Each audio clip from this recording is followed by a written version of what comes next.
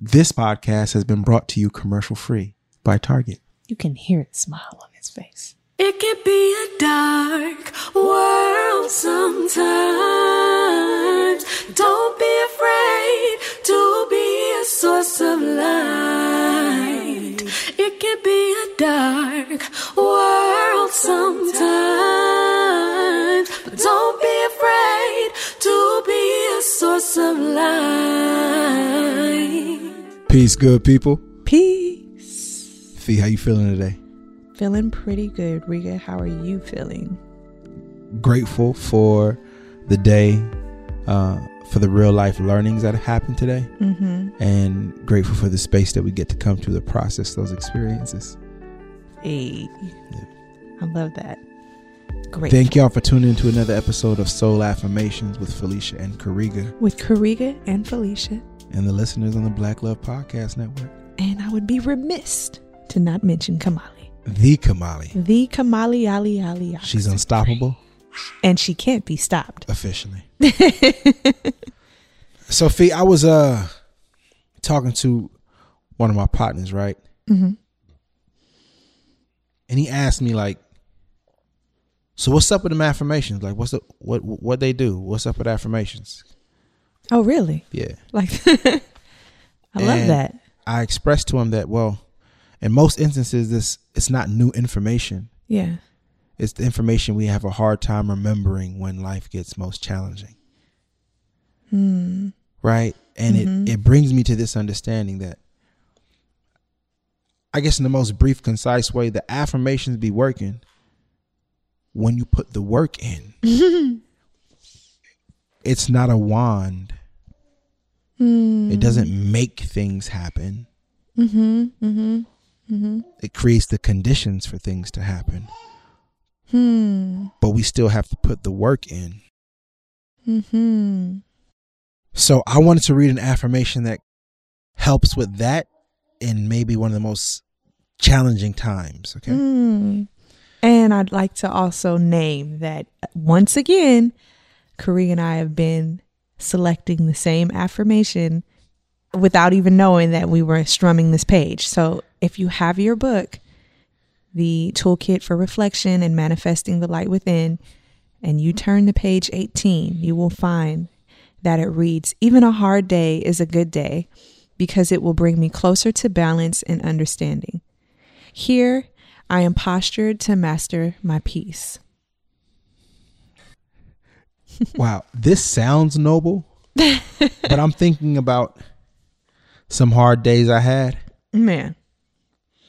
And yeah, I guess it did leave me postured to master my peace. It was an option, but I didn't choose it. Right. I didn't choose it. There's been days where I didn't choose my peace, or I didn't choose it right away. Man. I realized what I was doing, I did not want to endure. Yeah. But this is as true as it is, no matter how I feel about it. This is truth. As no matter how I feel about it. Because it's hard to see a day as to see a hard day as a good day.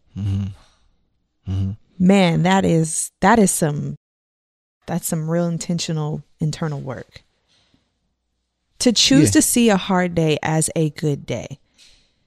But, it says even a hard day, right? So this is likely written the day after a hard day. Okay. Because it was the next day that showed me what I learned. Life is based in a continuum like that. It's not a snapshot. And such are the practices with the affirmations. It's not a snapshot. You don't say it once and it works. After you know it to be true, then you train your mind to see it. And you train your mind to see it even in hard days. So what does the training look like? That's what I was kind of thinking through this, right? That it's not just the knowing, right? It's the commitment to training the mind. Affirmations work, as you say, when you put the work in. So what does this work look like? Is it just rote repetition? Or is it like even how you just described this, where it was the following day where you had the hindsight? It's repetition, it's reflection, it's application. Okay. So sometimes it gets challenging to apply an affirmation when you don't feel like it. Right. That is, what you're feeling is inconsistent with something else you know is true. Mm-hmm. Mm-hmm. Ooh, so and then that is work. That is what you are feeling and something that you know to be true. The feelings are sometimes like it's what you have as the indicator of something, right? Yes. And that can be very much true, right? It's true what you are feeling. Yeah. I've trained my mind to also ask what else is true in this moment. It feels like a violent abruptor, but what else is true in this moment? How do we train our minds to ask what else is true? Sorry, this is not a direct question to you. I'm actually typing this for myself. How do we train our minds to ask what else is true? And I'm thinking of just in those moments, like we had a conversation about anger, right? Mm-hmm. And being in that space, sometimes the anger is so expansive that it makes it very difficult to explore anything else, let alone be in a moment of a point of reflecting. Where was it that a note I made about anger a couple years ago? It went something along the effects of, be careful when you think you're using anger to perform better at something. Because after anger is done doing what you wanted it to do, it's going to do something with you. It's not yours. Anger is here to let you know it's not yours. You don't get to control it. It gives you the idea that it is. You can control it. Only so it could also consume you. Anger isn't the power.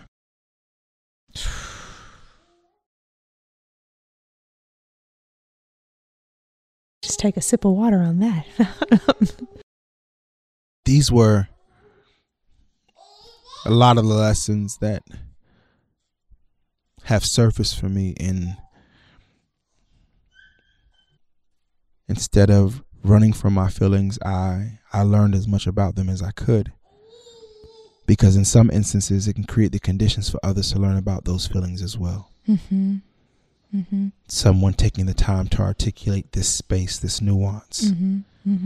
And then it creates the co-investigation. And these notes on anger were important to me because I saw so many men that looked like me identify with it as something that we all shared as a common experience. But I think it was around the time, I don't remember what set of protests it was. I've been involved in a couple of episodes and a couple chapters of organizing and protests. But I saw the fatigue happening in the organizers. Right? Folks weren't well. And that is largely in part because of the emotional expense, right? But it's also true by law and by virtue. There's no affirmation in negation. So to spend my being, my life force, my breath, negating, that's not life in its fullest form. And something occurred to me in seeing this fatigue, this compassion fatigue. It made me reflect on my emotions and my experiences. And it made me reflect on the youth of the movement and how anger is such a readily available emotion especially when you're young and have the physical power to act on some of that. Mm-hmm. But I've been loving black people for a long time, and I'm going to be loving black people for a long time. And my love for black people, I've learned to let it look like ways different than just marching and negating and protesting. Mm-hmm. Right? My love for black people has taught me how to love black people and spend less time negating the systems that don't love us. But imagining and creating worlds that do love us and places for us to thrive. So my demonstration has looked different over the past few years. And I found ways that were sustainable to love my people and to love myself. And I know that anger is not sustainable. I don't know how far it can go, but I know that it's not sustainable. I know that film and media and TV has created the narrative that anger is the superpower. I know that we root for villains in films. I know that if a bomb drops in a village and a young person loses their parents and we watch that person avenge every person that has harmed them or harmed their family, I know how to. But nothing's greater than love, right, Kamali? But I know what this looks like. I know what the archetype of anger looks like. I know how they market it to us. Right. Right. And I know that it isn't real. And I know that there's so many more brothers and sisters and people with the narratives around experiences of what anger did to them in the temporary that they were not prepared to hold for the long term. That's far more true. Mm-hmm. Mm-hmm. But love, you tell the story of those who chose love. You tell the stories of those who practice love radically, and you will tell a dramatically different story. But that story will have to come back to that source of love. And once they have to tell the truth of who the Messiah is and what the commandments are, the story changes. So anger is really marketable, and romanticism is really marketable. But romanticism isn't the full power of love. Right. So they give us anger and romance. They don't give us love. What's crazy is anger makes us feel powerful and romance makes us feel so lonely, which is why they can keep making the films, because it doesn't truly fulfill or even direct someone in the place of love where they can receive the everlasting romance. Right? They want you to come back and get it from the tap when you can get it from the source.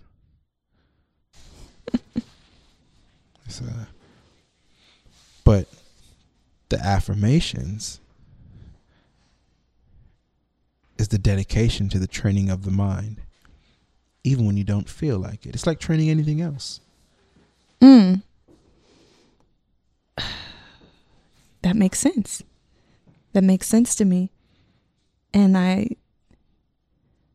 still want to further investigate this belief in the affirmation, right? And we're talking about anger, so let that be the example. Knowing that an affirmation is true for yourself, and choosing to know that, choosing to remember that in the middle of what is so blinding, right? You have to believe in the choice of the affirmation, right? You have to believe that affirmation. You have to value that affirmation. So my next question is, okay, well then how do these beliefs come about? How do these values, where are they coming from? In part, in honesty with me being challenged to practice them. Like I revisit it because I know it's here again. Right? I can tell when a lesson is coming back. Really? Oh yeah. I can tell when a lesson's coming back, and so the grace for myself is, what is my response time? Not why am I here to learn? Why do I have to learn it again? Do I respond? Does it take me the same distance to respond to the truth? Or do I hear it quicker? Mm. Do I resist it longer? Or do I submit sooner? Right? Mm. It happens in personal accountability, but it really sounds like I'm describing a little bit about my relationship with God. Okay. Tell us. Well, that's just unique. That's my thing. When will I respond? It's like once I hear, I can't unhear. Mm. And I think the thing is I can hear. Mm. So you don't want to get caught in the pattern of running when you know. Mm. Well, I would hope that my relationship with truth was like my relationship with God. But I think I just had a moment where I might have realized for the first time that the depth by which I train my mind to know these things is based upon what I can hear. Mm. And that's why I confront my feelings with what else is true. Mm. I confront my feelings often. What else is true? So that I do not create the conditions to stay in my feelings too long. It's important to feel them and understand them, but they aren't my full truth. Mm. So it's important to know how I feel. And it's important to know what I must do. And sometimes they aren't always the same. Mm. I'm with you. I'm present and I'm reflective on this. I think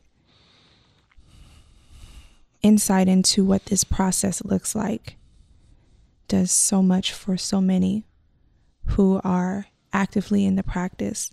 Yeah. Including myself. Yeah. It's very difficult I have a whole book, right, that is centered around the processing of my grief. And sometimes I don't even want to go there, right? Mm-hmm. Sometimes I just want to feel what it is that I'm feeling. And I don't want to ask myself what else is true. And I don't want to be in a moment of reflection. You know what I'm saying? Mm-hmm. But I will acknowledge, however, that those moments are indicative of an opportunity to ask myself those questions. I will acknowledge that when I'm feeling those things, I guess I've done enough work that I'm at least in a position in my mind where I can say, okay, I actually can look at this and ask myself what else is true. But I can know that, but the act of actually doing it, that practice of that, mm-hmm. that is the work and the challenge. That is the challenge in the work. Precisely. That shit is hard. It's hard, cuz. And I know it isn't easy. Right. And that's when I know I'm doing the work. Saying the affirmation alone is not the power. Saying the affirmation is synonymous to it being on the list of things to do. And then you must do it. Mm. And you have to do this with repetition. Because it being done once is not enough to confirm mm-hmm. Mm-hmm. that you will choose it again when you need it most. Mm.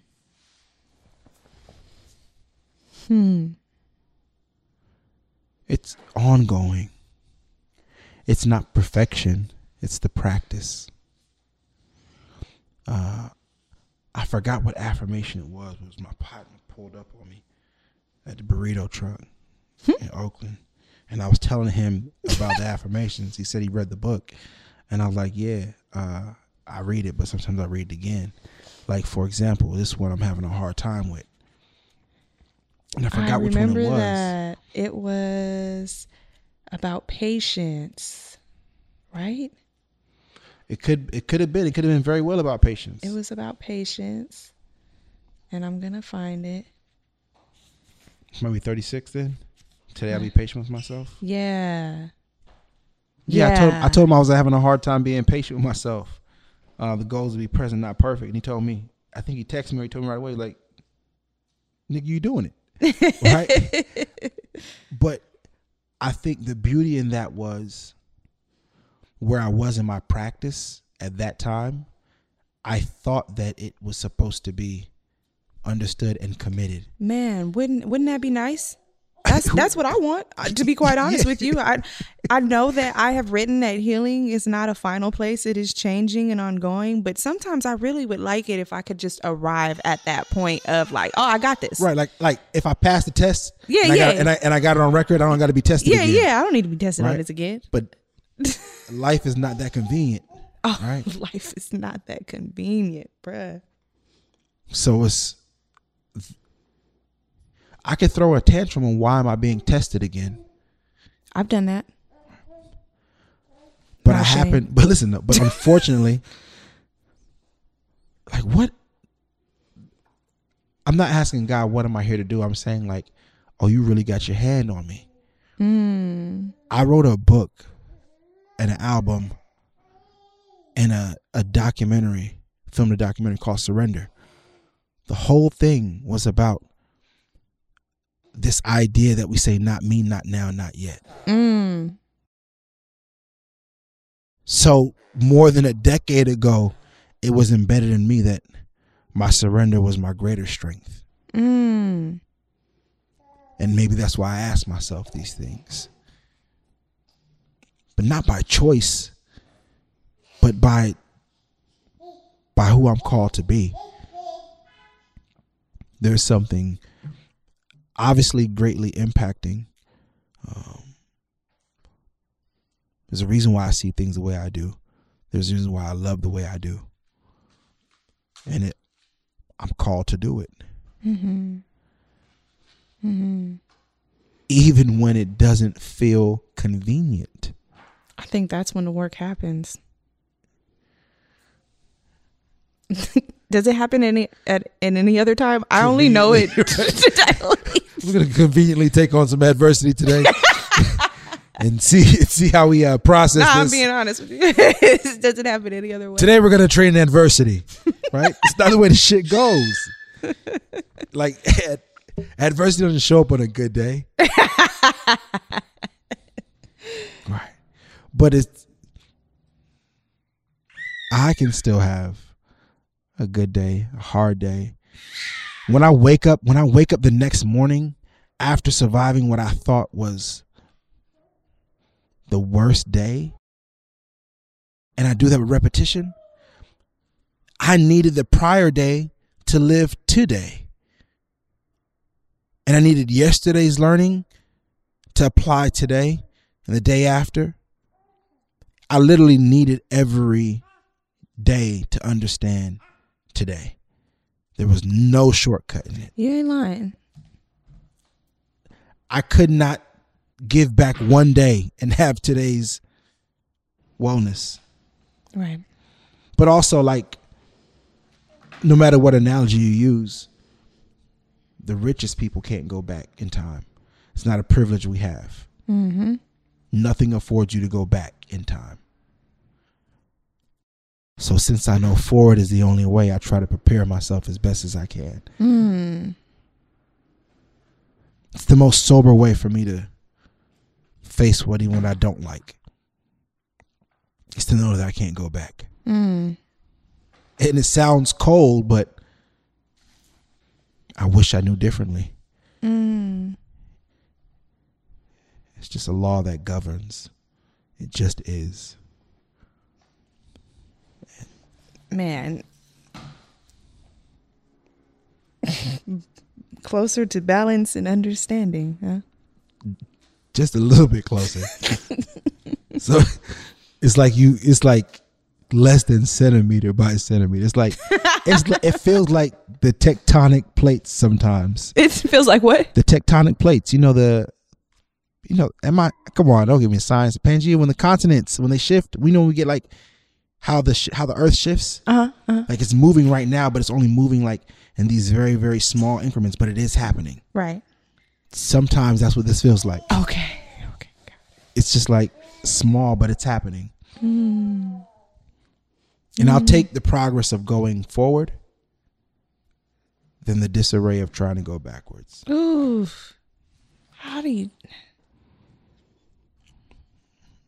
I know. Hey, man. I'm telling you, Karika, there are days. Yesterday, I will take the disarray. Because you know how you described, like, I got through the hardest day? And all I was thinking about to myself, right? I remember that very hard day. And then I woke up the next day and I was like, fuck, this is even harder. Yep. Absolutely. You know what I'm saying? Like, Absolutely. It never felt like it was easier. It felt like it was just a reminder that I just had that hard day. Just is. Yeah. So it makes it difficult to have to re-experience those feelings and then try and choose the things that I know from all of those days. But it makes absolute sense to want what is, because oftentimes it's not a distant past, it's the past right there. That's what I want. Right there. I want this. The only thing I don't know about what's ahead is what's ahead. Mm-hmm. But I'm her daddy forever. So what's ahead?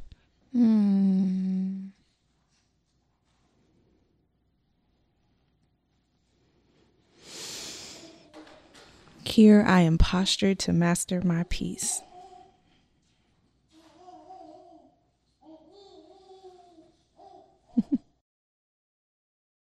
Yeah, I submit. Daily I submit. I find my peace when I surrender, not when I'm fighting for it.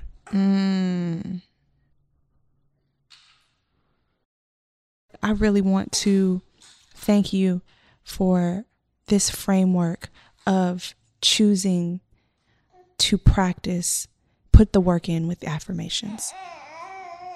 I think this is a beautiful example. Those hard days have lent themselves to reference for others. We just want to create the conditions. I can't get anybody free, but I can create the conditions for them to see their own freedom. That's why we write them down, and that's why we share the process. Yeah. Thank you for tuning in to another episode of Soul Affirmations with Felicia and Kariga. With Kariga and Felicia. I told you. And Kamali. And the listeners on the Black Love Podcast Network. Thank you to our executive producers, Cody and Tommy Oliver. Yay. Our producer, Crystal Hill. Peace. Peace.